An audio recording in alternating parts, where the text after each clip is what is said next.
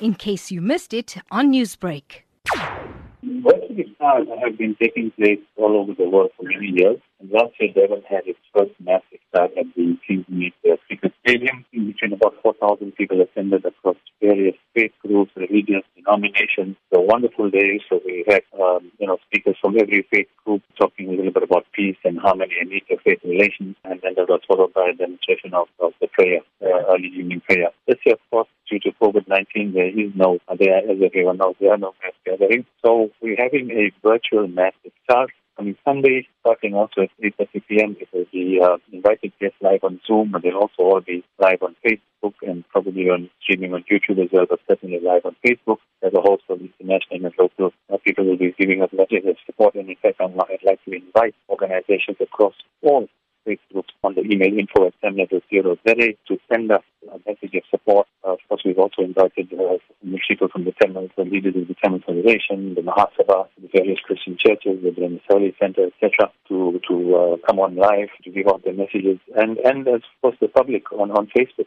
With the lockdown taking place, there have been religious gatherings that have been restricted. How has technology now assisted your religious organization to continue with special prayers? Yes, I think all religious people of all faiths are feeling the absence of whether it's a temple or a mosque or shul. I think it's heartbreaking for us in this moment in particular. But yes, I think the preservation of life and dignity and preventing disease is foremost in every religion, and certainly in Islam as well.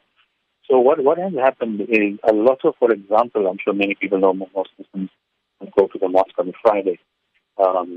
And so those lectures are now being live streamed, put on YouTube from various mosques all over there, not just anymore in the country, but from your home you're able to access lectures from all over the world. Similarly, what the normal lectures and prayers that go on in Ramadan in the evening, a lot of the mosques or the imams from their home are now streaming their lectures, streaming what is very common in these months.